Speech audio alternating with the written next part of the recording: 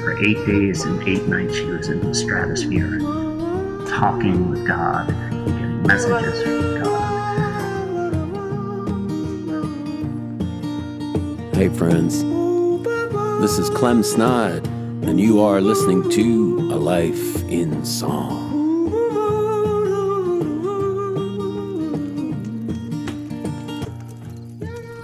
For this episode, I suppose we consider when a deep and abiding devotion becomes a kind of madness.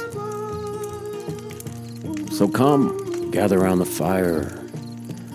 As we like to say, everybody's got a story to tell, and certainly everyone deserves a song. Well, here now is a song for Chris.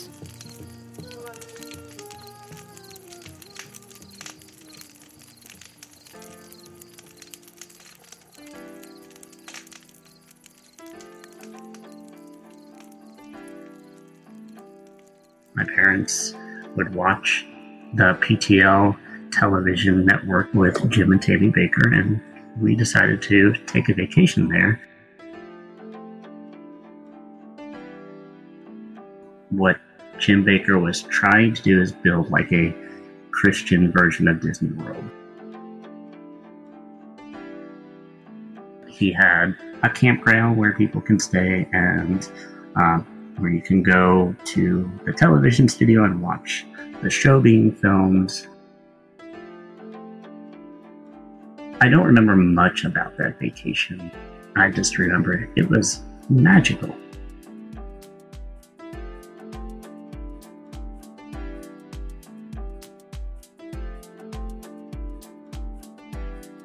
My parents decided they wanted to move there. My dad was coming on. He retired. He was a New York City police officer, and he retired, and they decided they were going to move close to Heritage USA.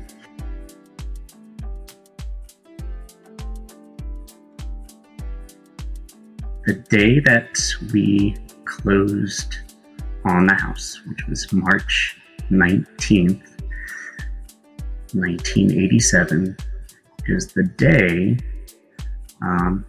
where the news broke that Jim Bakker was resigning from Heritage USA, from the PTL network, because he had an affair.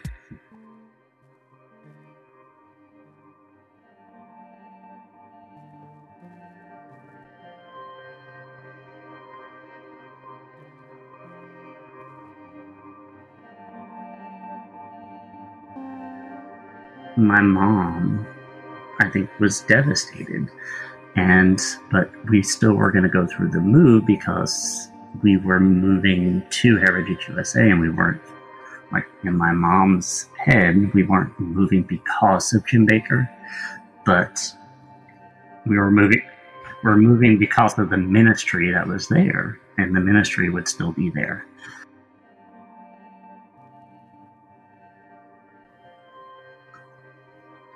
That's not really how it was, because it was about Jim Bakker, and just being close to him because he was charismatic, and he was a charismatic leader. So we're moving, and so I say goodbye to all my friends, and they wish me well, and we start packing up our house, and then Heritage USA files for bankruptcy.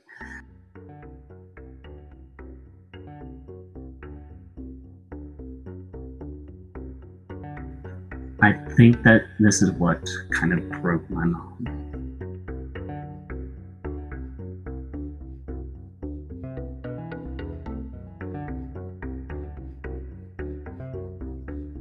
As I looked back, I did not see where there could be some kind of mental illness that my mom has. But I look and I see how after my parents found Jesus and became born-again Christians, they cut the rest of my family out of our lives and told us because they are not born-again Christians, we can have nothing to do with them.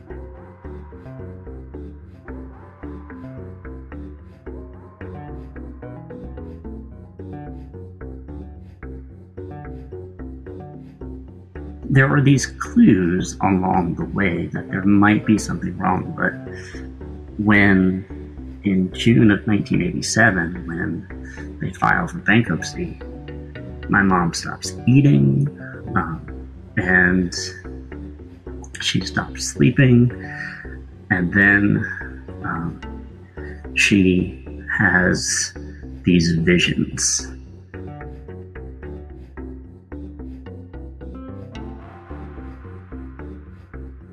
What she would tell me is that for 8 days and 8 nights she was in the stratosphere, talking with God and getting messages from God about how God is going to use Jim Bakker to usher in the second coming of Jesus Christ.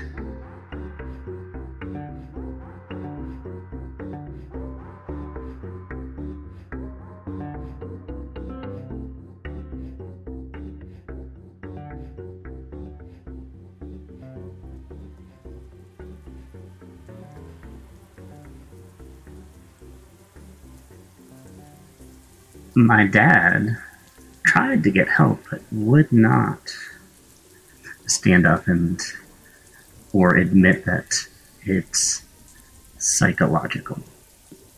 And so I always see him as almost a coward in this story.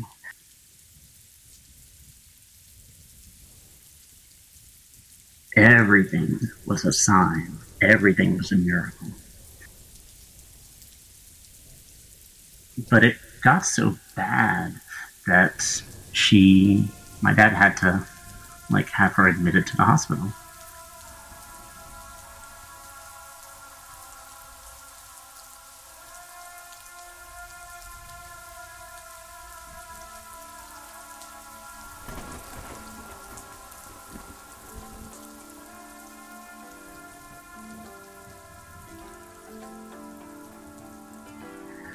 My understanding at the time was that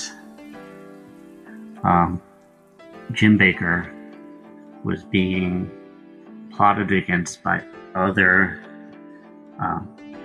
Christian leaders, and that he was completely innocent. And everything that they were saying about him, that he embezzled millions of dollars, and that he lived a lavish lifestyle, and that he, defrauded millions of people. All of those were lies.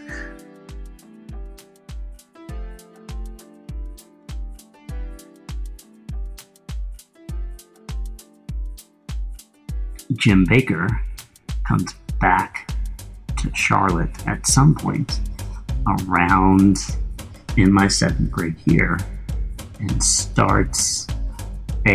they start this organization called the Bring Bakker Back Club.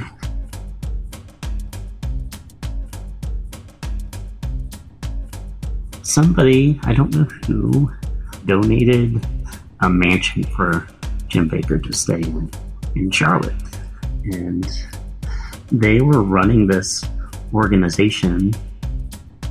My parents wound up volunteering with this program. But Jim Bakker was there, his wife Tammy Faye was there, and I wound up being homeschooled in the basement of that mansion.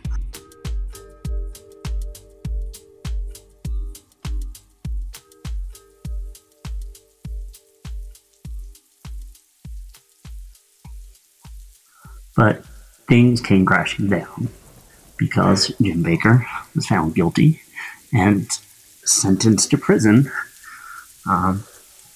And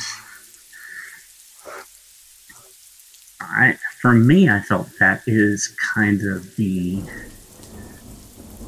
end of it. It's like, well, maybe the vision isn't real.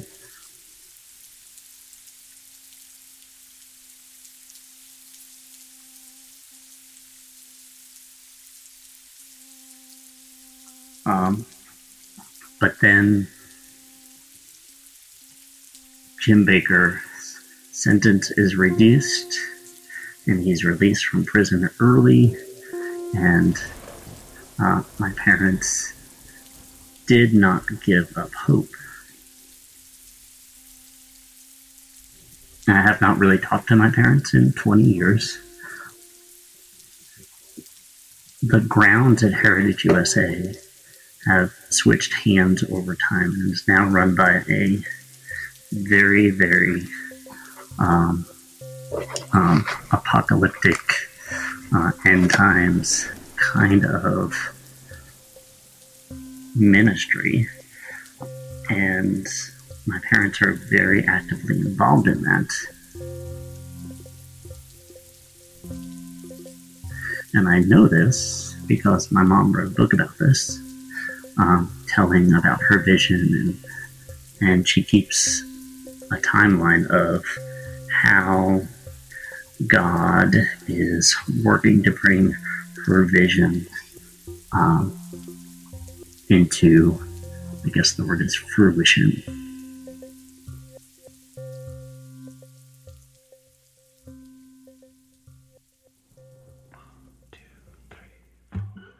Please don't think that I lied, 'cause it was all true to me. I saw his face as real can be.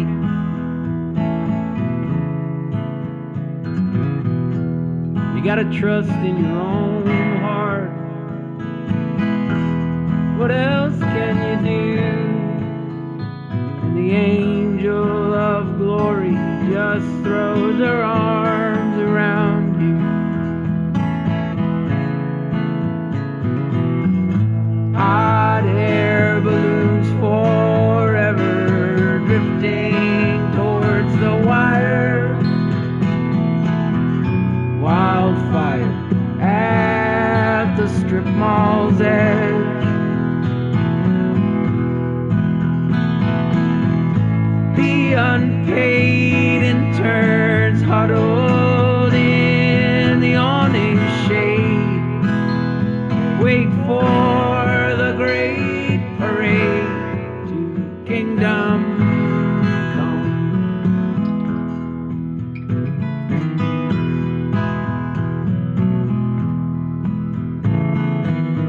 Please don't think that he lied.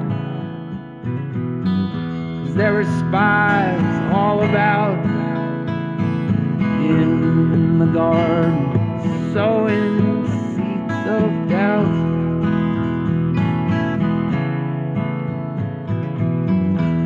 And as I hovered above it for a week and a day, visions made it clear we had to stay.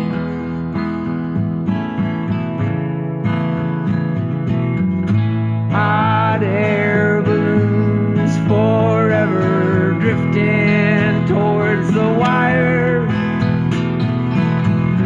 Wildfire at the strip mall's edge.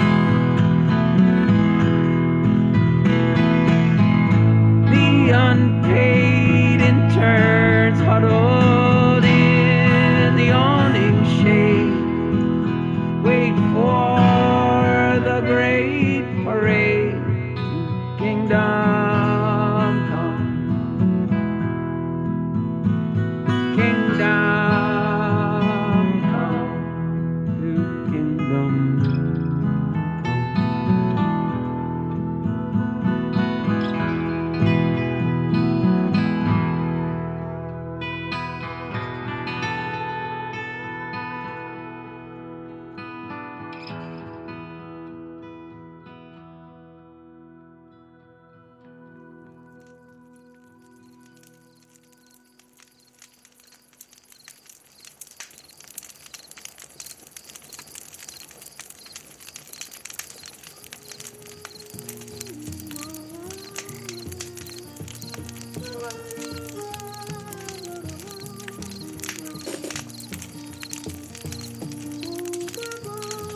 This episode of A Life in Song was made by me, Yves Barzilay, here in my basement, Nashville, Tennessee, but of course could never have come together without the generous help of Mike and his mom Chris and Jim and Tammy Faye and Drew and Alex and Ed and Peter and Sierra and all the good people of the world who made it possible. If any of you would care to have an episode made about your story, please reach out to us on alifeinsong.com.